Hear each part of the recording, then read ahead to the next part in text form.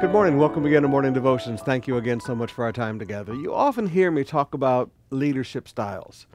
And in the Christian church today, there are so many that promote different styles of leadership. They use it as a commanding presence. Their styles come from business. There's corporate style of leadership. There's military style of leadership. There's political style of leadership.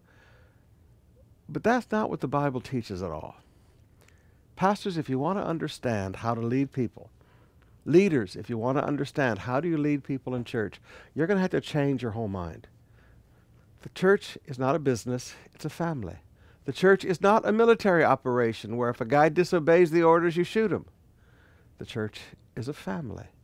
The church is not a political organization that you rule by consensus and getting everybody on your side. It's a family. Paul says in 1 Timothy chapter 5, verse 1, "Do not rebuke an older man, but encourage him as you would a father. A younger man as brothers, older women as mothers, and younger women as sisters in all purity."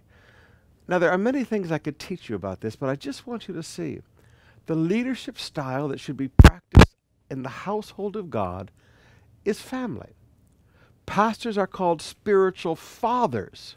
We're not called presidents.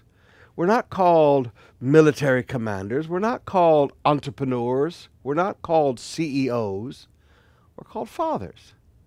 Church leadership is family leadership.